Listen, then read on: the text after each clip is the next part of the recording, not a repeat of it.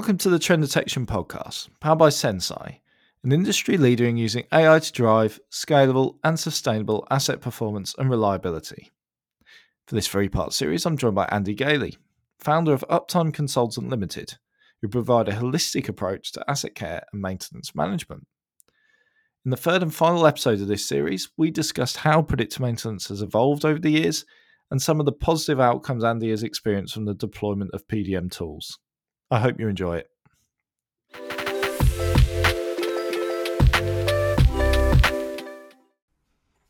Exactly. And I was interested by your comment. Obviously, you said you met the part when you said you met the Senseye co-founders, Yes. and you wish you had that technology, years before. So I guess my question is: so when did you first hear about the term predictive maintenance, and how has it evolved from then until what sort of offerings are out there today? Yeah. So it's come a long way since I really probably first heard about predictive maintenance in 2005. So when I was asked by the engineering manager, would I step outside of the technician group and come up with a way of using predictive technology and lubrication best practice to drive down the unplanned downtime. And then there was lots of different things within that plan that we had. Some of them were to do with the CMMS system that we used. Some of them were to do with editing a lot of the planned maintenance we had. And the first thing the plant did was they brought in a third party, a consultant.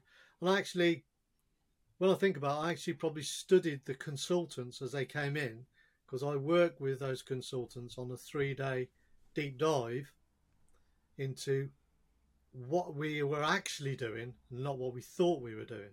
So, say for instance, we thought we had 7% unplanned downtime. And after 3 days, the guys that came in from the third party point of view, when they looked at it, said it's more like 12%, because you're kidding yourself. So you're not counting anything that's under 30 minutes. So if something goes down 30 minutes, it triggers once it goes past 30 minutes and 1 second. But all the low line stuff that was repeated failures a lot of them were under 30 minutes. And as part of that, they said, well, we do this so you understand kind of what we're doing from a practical point of view. And then later on, we as a group of us had training, a couple of days training in reliability centre maintenance.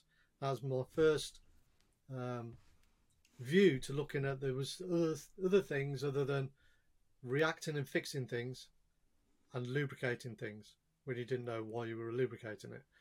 And reliability centred maintenance opened a whole field of doing the right things to your assets to get what you bought that asset for in the first place.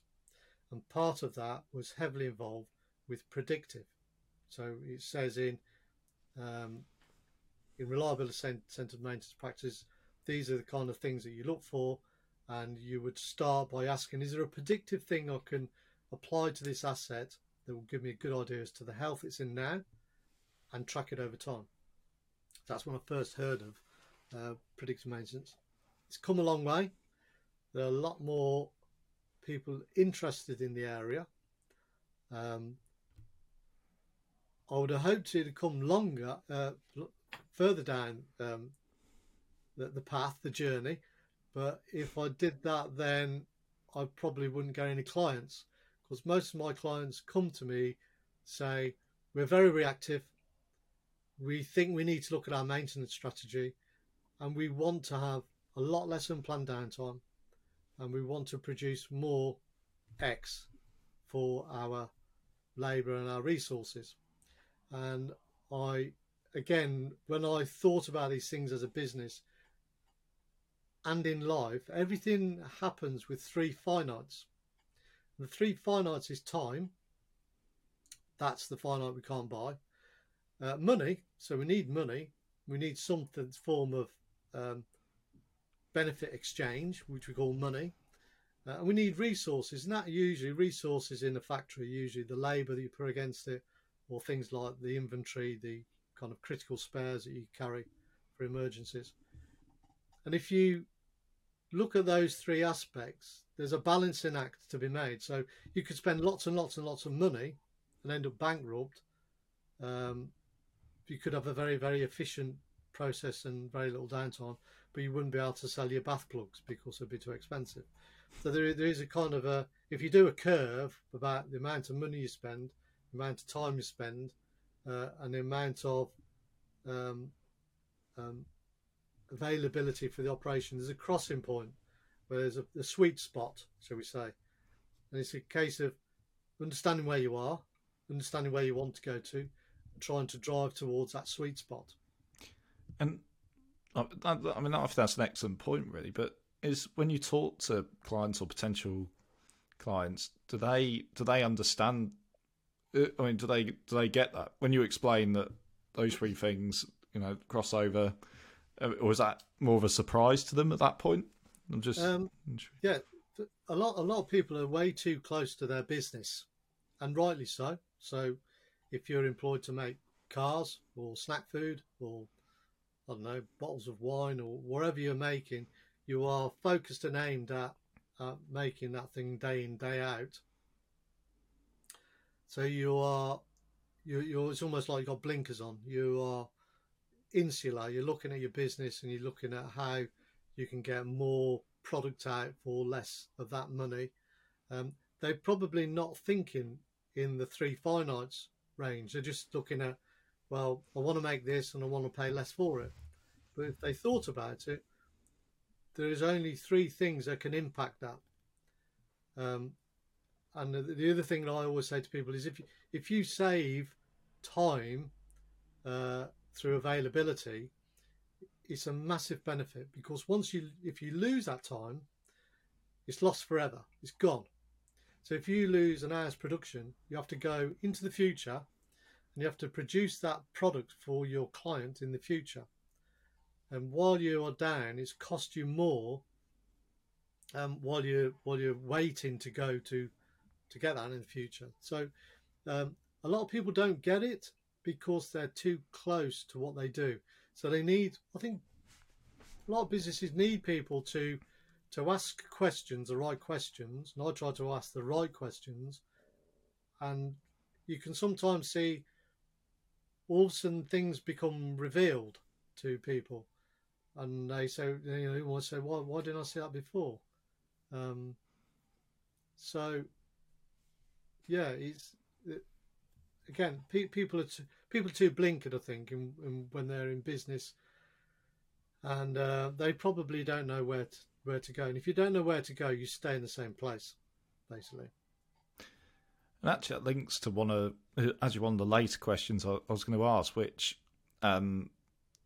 fits into that nicely. It's about, because I notice you obviously have a Uptime Consultant Academy, so I'm just wondering how that fits into that educational purpose. Yeah, exactly. Yeah, yeah. Right. Product placement. Yeah. When I started up the business, I was very lucky that I could start up the business. I was doing something I don't do this business because of making money. That's one thing I don't do.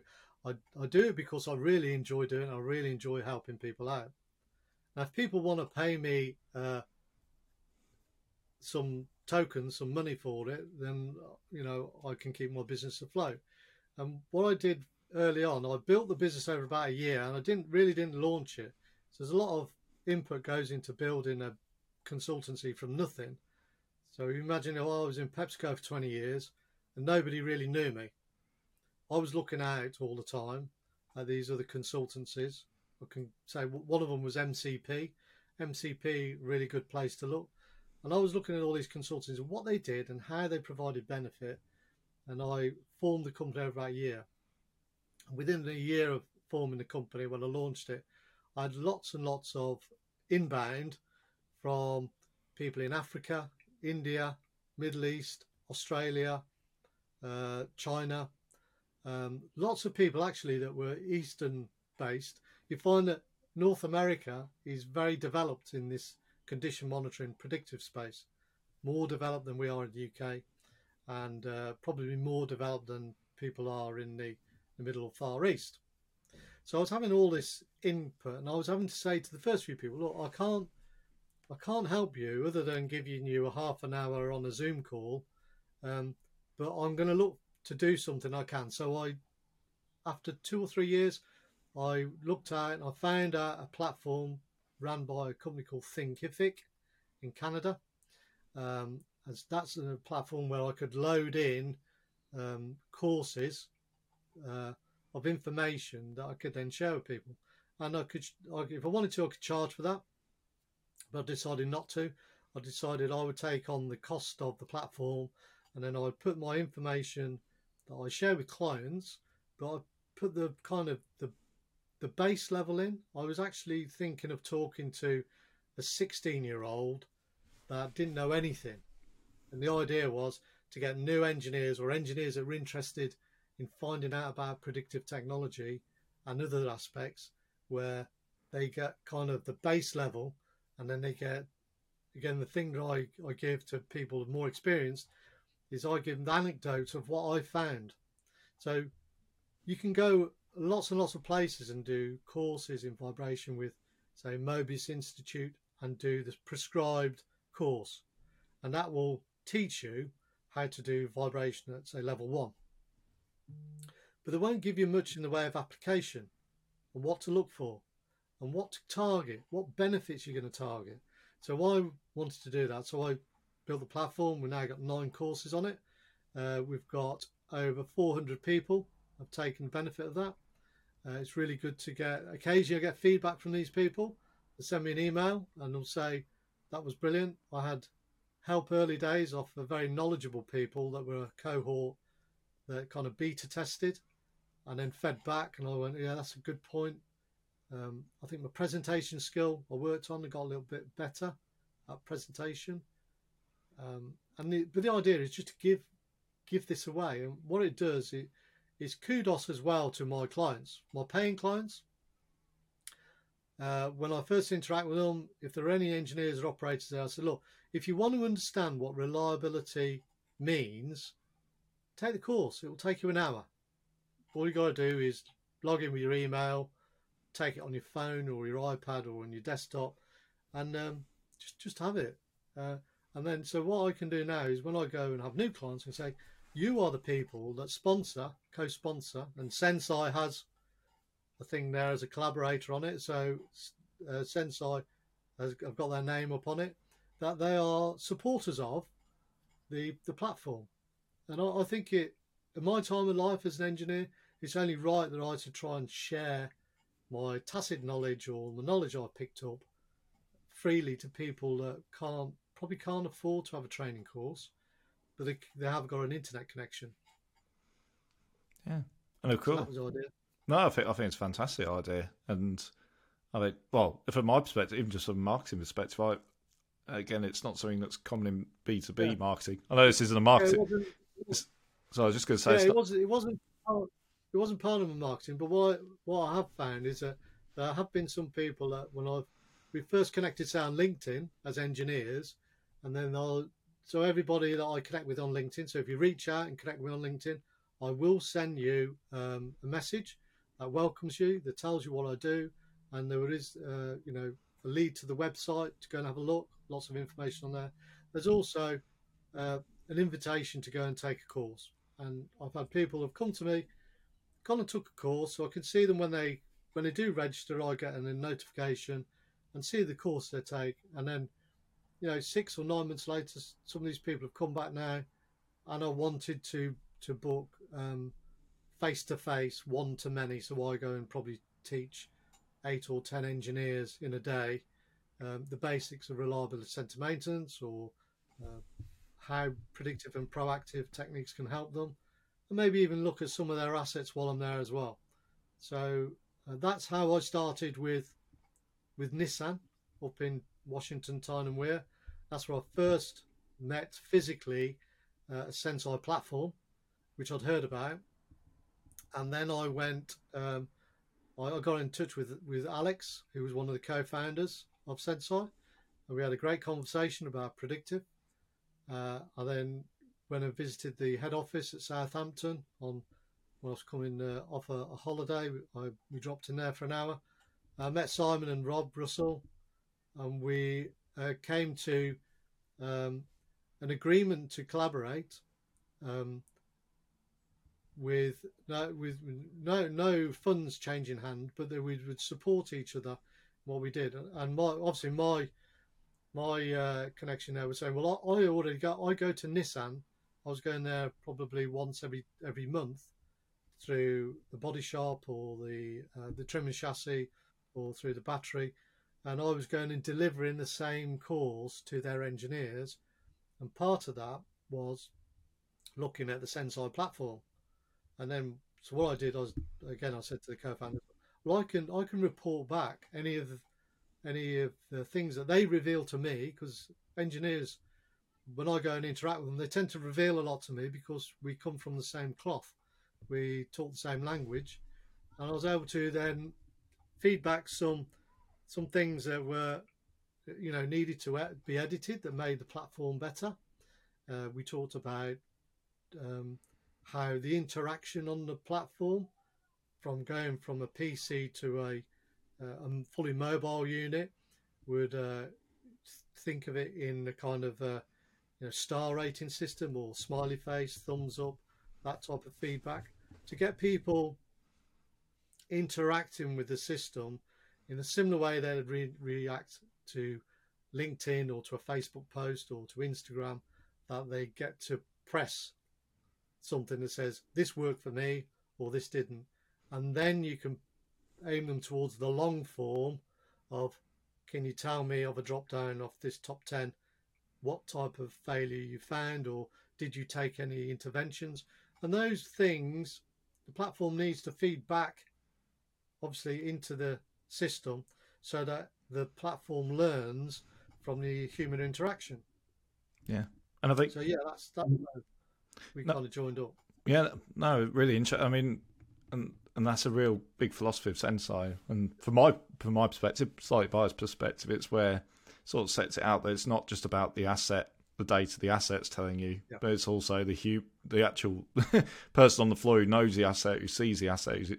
We're actually getting their feedback as well, and that feeds into the knowledge as well. So I think that's a very important point.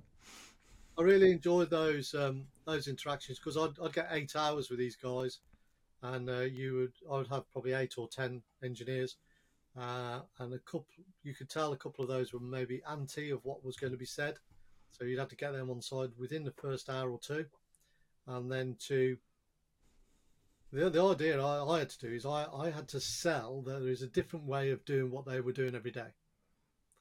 That nothing has to stay the same. If you become proactive, and if you embrace the predictive technology you've got, that they were very ahead of the curve with Senseye, that will then direct you towards those 3% I was talking about. So if you look at a large asset group, 90 odd percent, 97% of those assets are not looking for any action. There's only the 3 or 4% there that are looking for an input from a human to either take care of them and make them better, or take some sort of surgical action and replace a component, so we say. No, exactly. And I think the way, because you're right in what you're saying. It's really interesting what you're saying about some of the positive and the feedback they gave, and I wanted just to dive into that a little bit more actually, about some of the more, before we finish, because I realise that our time is short. But it's just interesting to know what some of the positive outcomes you've seen from predictive maintenance, if there's any real examples you can provide. Yeah, well, again, going back to my own experience in that food factory, it was a 6-year journey. So people got to understand, there's no magic bullet. It doesn't happen overnight. It takes a lot of work with people mainly to make it happen. You can't just plug things in and walk away and expect the Senseye application to do magic things. It takes inputs from the human aspect. The outputs and the why you do it are those things I mentioned before. If you can save labour costs, then you save money. If you can save labour costs and money, then you're pretty much probably doing things in a more timely way. You're not wasting as much time.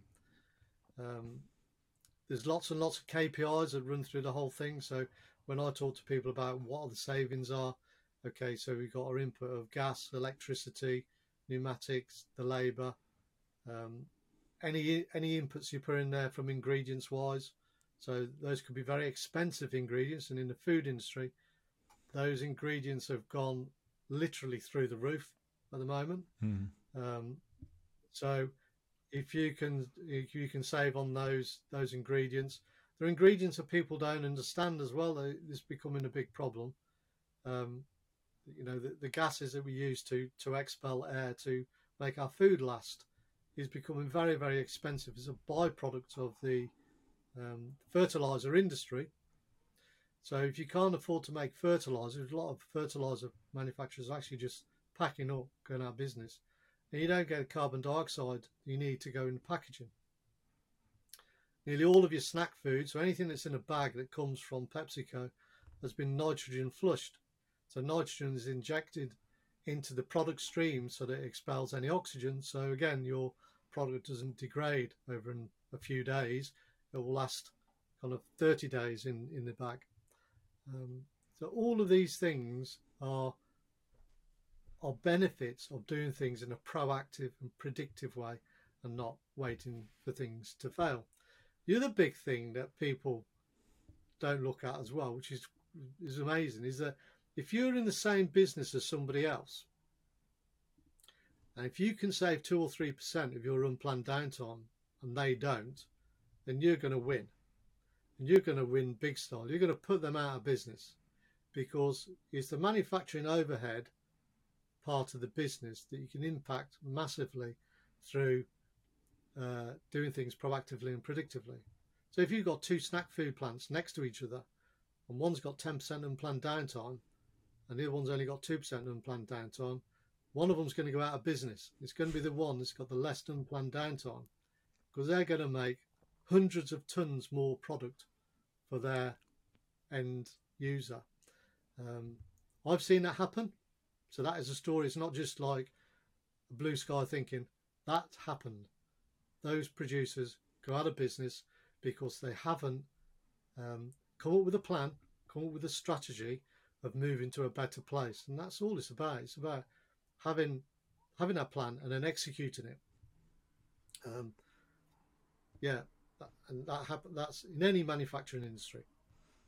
No, absolutely. I think that's a nice note to finish on. But before we sort of conclude, it'd be great, especially with your course, Andy, it's provided the community so much value. If you could just let people know how they can find out more about Uptime Consultant, what you do in your academy as well. If you Google Uptime Consultant or the Uptime Consultant Academy, it'll take you straight to our webpage. If you go to the training box on there, it will take you to, you can go to the platform that's separate, which is Uptime Consultant Academy. If you reach out and connect with me via LinkedIn, Andy Gailey, just look for Andy Gailey, and again, my profile will be Uptime Consultant. I'll definitely always reply to every new contact that I make contact with. And again, there'll be a link there to go in and take any of the courses. I know one of the things that new starters at Senseye do, I see them log on, is within a couple of months of them starting with Senseye, I see them logging on to the predictive and reliability centered maintenance courses. Well, I've actually worked with, again, we worked on a project together just as a collaboration with myself and Peter Livenday, where we looked at that human aspect where we support people to get the best from the Senseye application. And yeah, I'm always looking to try and help people as much as I can. And so, some people come to me and might have an hour call or a Zoom call, and I never hear from them again. That's fine if I can help people. Then some people come to me and say, well, I think we need to maybe have a day, or maybe we come up with a contract where we have a few days where we can look at strategy. I get probably equal amounts of people looking at maintenance strategy and criticality as I do then the things that come out of that. So proactive, predictive, and lubrication. No, fantastic. So, Fantastic. No, we have a long-winded answer. No, absolutely no. I think it's really useful, and I think it's really important as well, because that provides so much value. And as I was sort of starting to say earlier on, from my marketing perspective, it's about giving away value rather than from a B2B perspective. This isn't a marketing podcast, but it's about giving value up front and not trying to hide it away and ask for something in return. A lot of the time, you're providing the value. So I think that's something really important and a really positive thing you're doing. People have asked, oh, well, could you not make a bigger course and charge for it? And I said, well, actually, I'm not interested in having another income stream from this where I have to concentrate on that. And then you become an online trainer, and there's a lot of work. I mean, one course that takes you through, there's probably like 5-minute modules within the course, and then there's some other information at the end of it as well you can download. One of those courses, I actually timed them. I did 3 or 4 of them together over a number of weeks. It take about a week to do an hour course. By the time you've done the video and the editing and the sound, and so the good thing is it's there as long as I support the platform and keep paying my subs. It's there for anybody, anywhere, anytime. And that's one of the things I did think about was if there was I've said this to a couple of bigger clients, if you've got people that are all over the planet, but they have to have the same course, and it's bespoke, it's for you, it's about your platform, it's about what you do, then there's no reason why Uptime Consultant couldn't provide a course like that they have the key to, that they can access anytime, say for 6 months or a year.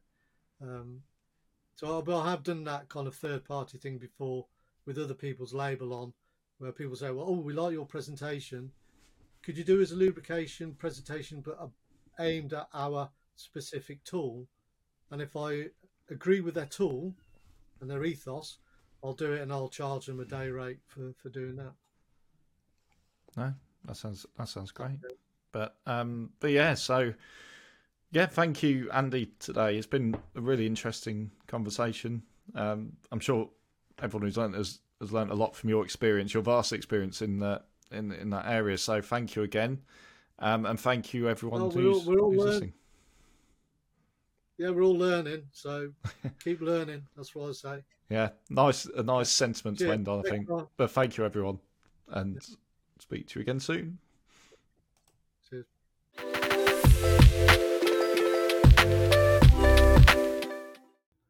So that was the third and final part of our series looking at the key maintenance challenges manufacturers are facing. I hope you enjoyed it. Please subscribe via your favourite podcast provider if you'd like to be notified about future episodes, and it would mean a lot if you could let us know your feedback by leaving us a review. You can find out more about how Senseye can reduce unplanned downtime and contribute towards improved sustainability within your manufacturing plants by visiting senseye.io. Thanks a lot for listening.